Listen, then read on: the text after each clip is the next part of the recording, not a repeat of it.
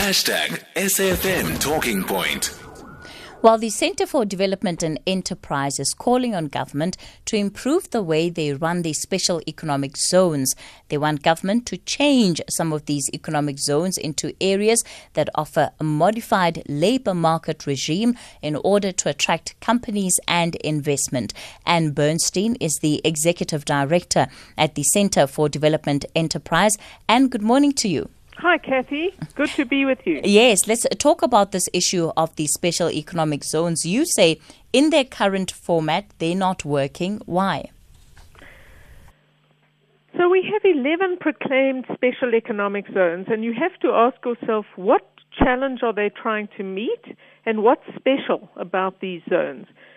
In our view, most of the zones are essentially subsidized industrial parks, where we're providing subsidized infrastructure and office and factory space. And we don't think they're dealing with the key constraints to investment in the country, and nor are they making a significant impact on our development prospects.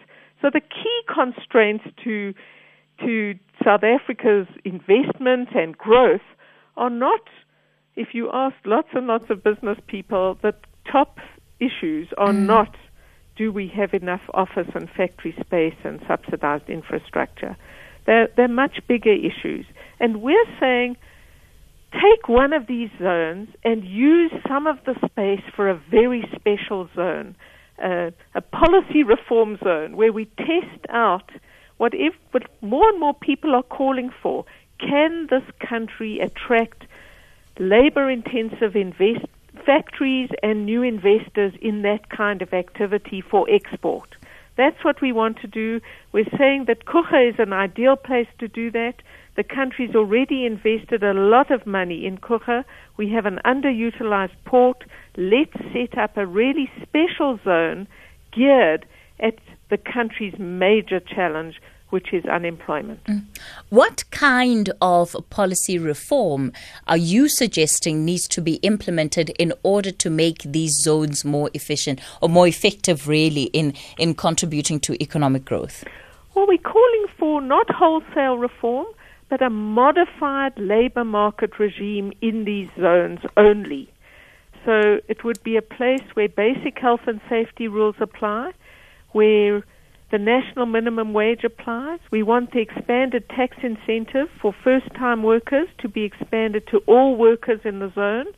We want experienced international managers to be allowed to come and run these kinds of factories, because South Africa doesn't have the knowledge and the network and the know-how anymore on how to run very low-profit kind of factories that can export into global value chains. So we need that. We need domestic imports to be tax-free, and we want everything in this zone to only be for export, so that it wouldn't be too threatening to the rest of the country. You talk about labour reform in particular, and given the fact that the setup is that of factories, many people would automatically be worried about whether or not the rights of workers would be overlooked in such environments, and how drastically different these proposed labour reforms would be to what currently exists within these specialised economic zones. Yes, it's a good question, Kathy. Everyone would have democratic rights as apply in the rest of South Africa, the right to organize and to speak out as we have in the rest of the country. But we are saying that collective bargaining agreements in certain sectors of our economy should not apply to this zone, this one zone. We're saying you should have factory-level bargaining. So the factory can discuss with the workers what is our approach to piecework, what is our approach to after-hours work, all sorts of things that are absolutely necessary to have flexibility if South Africa is to be able to get into global export chains.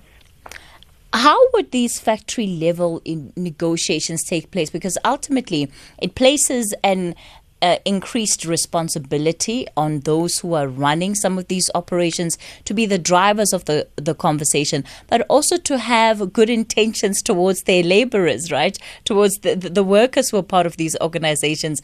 Now, many people automatically distrust an idea of management having the best interests of workers at heart. Well, Kathy, let's go back to South Africa is stuck. We are gridlocked, where we have the world's deepest unemployment problem, and we are desperate for investment to drive growth and jobs. If we continue the way we are, we will never make progress. What we're saying is it's time to move and try one experiment where basic health and safety conditions apply for all workers, where the national minimum wage applies, but the factory is allowed to negotiate other things with their workers on their own. That's all we're saying about the labor market regime. And we're saying that because this zone would produce only for export, it won't affect the rights that trade unions have struggled for so long to achieve in South Africa in the rest of the economy. We're also saying that only new activities can take place in this zone, which is not the case, I should say, with the other special economic zones in the country. So we're saying only new factories could start here. And let's see if we liberalize, modify the labor market regime just in a few ways, if South Africa can start to attract these kinds of factories. And it's important to bear in mind two things. This is one of the key routes that has got hundreds of millions of people out of poverty in other countries, in Asia, in Mauritius, and starting in Ethiopia as well. So we're not suggesting something that's never been done in the world, but we're saying this is one practical way in which South Africa can start tackling unemployment. How would one ensure that these factories, again, don't end up falling into the pattern of some of the sweatshops that have a horrible track record internationally, given the fact that already there's an environment where workers are receiving low wages. There's negotiations around working hours, and I hear you that you're saying they have to adhere to the conditions, the health and safety conditions that exist in our labor law. But we know that already so many companies struggle to do that, even under current conditions.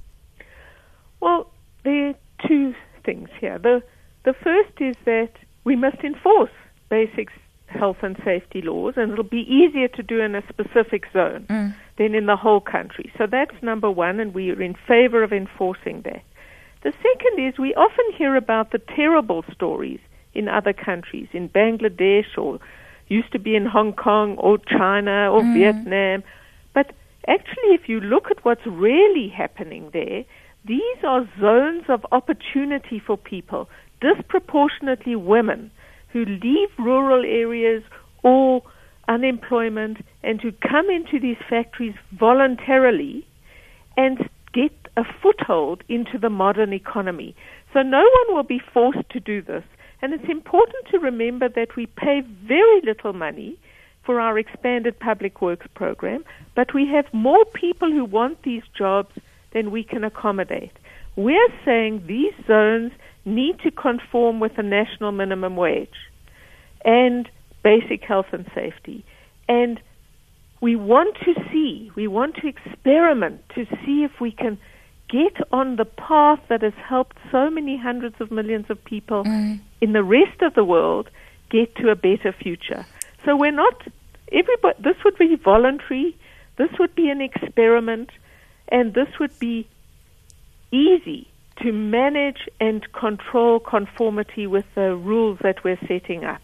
And Yes. Sorry to come in there very briefly for me. Who are you taking this idea to? And, what is the likelihood of you getting a response to whether or not it's something government could consider? Well, we've already presented the ideas to the Department of Trade and Industry and Competition and their special economic zone.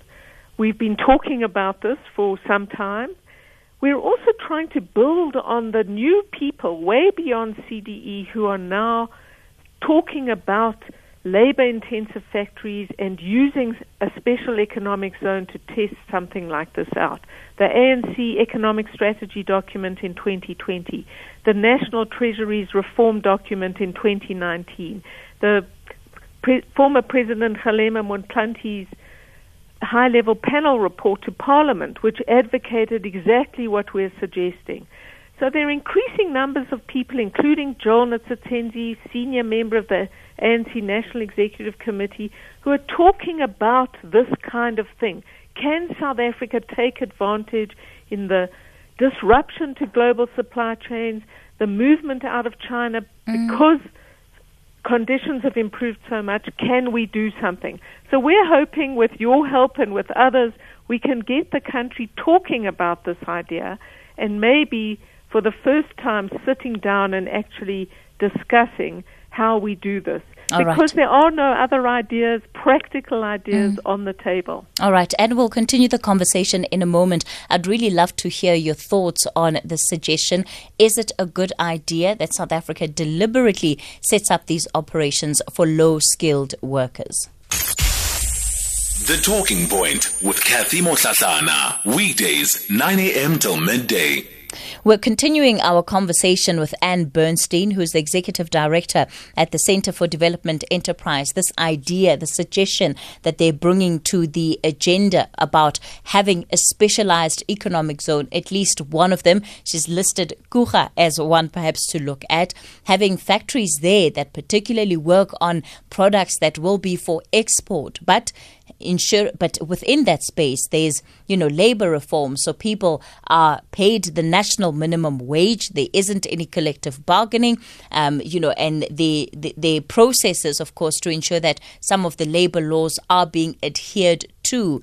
But I think that's about as far as it goes. So very little benefit for workers. And, the argument that is being made by Anne is that may increase a take-up, in particular, of low-skilled workers in the country, give them an opportunity to be in the workspace. And that could well be what we need to set our country off on a better growth trajectory. Vincent, you're calling us from Bloem. Good morning to you. Morning, Kathy. How are you? I'm all right, Vincent. Wow, you just summarized it perfectly there. Kathy, something is amazing to me. She says that she's coming up with an innovative idea. I don't know where Anne Bernstein was born or where she grew up, but that has already been tried here in this country through the Homeland System. That is exactly what the Homeland System was based about. All those places, that's what exactly to the letter, that is what she's suggesting. Number two, it's amazing to me, again, this question of skills comes again, where she says that we don't have skills in this country to fill up these positions. Is it, Kathy, we don't have skills, or do we not have wide skills? That is one thing I really like to know. So, Vincent, I think this program is mostly geared towards low-skilled workers. That's my understanding of it. Thank you, Kathy. Exactly as I'm telling you, the Homeland System economic zones or bases were exactly that. From Transkei to Kokwa to Gazankulu to Libuahum, those factories were exactly what she's talking about.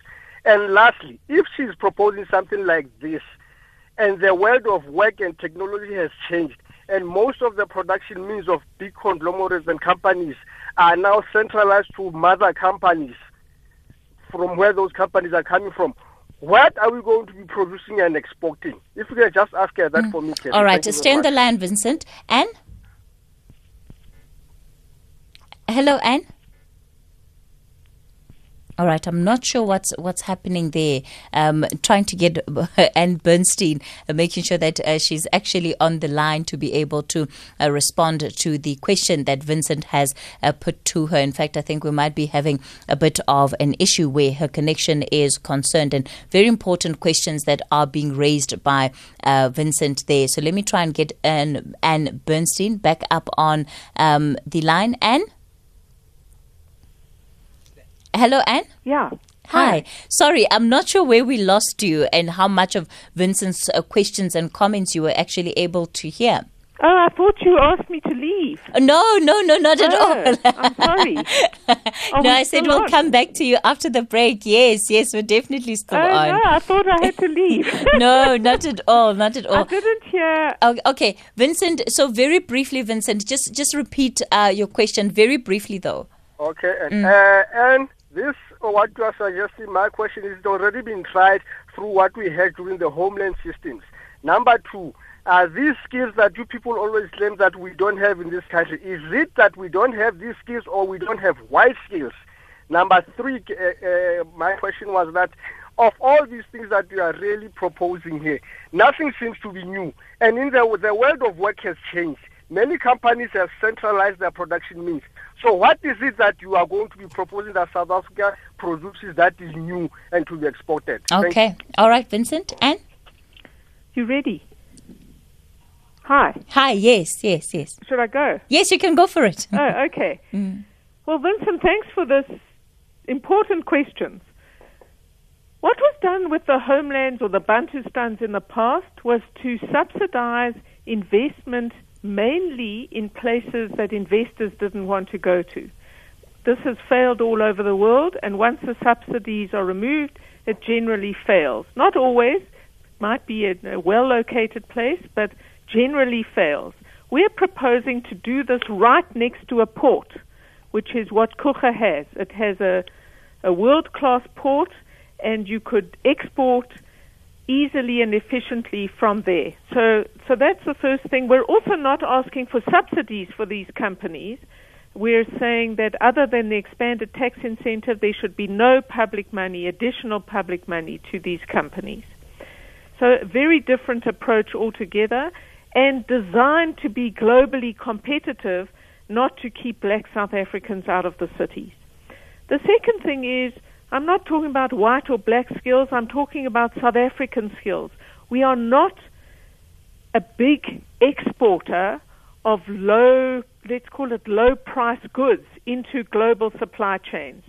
So we would probably need expertise from elsewhere on how to run very efficient factories that are making goods where you get very little profit. So it would be toy assembly, it would be garments, it would be the things that are done in other countries that are done for export, and that's what we want to experiment with. So it would be, how do we get lots of jobs for South Africans, but perhaps we are going to need some executive or managerial capacity to do things that South Africans are not doing in very big numbers.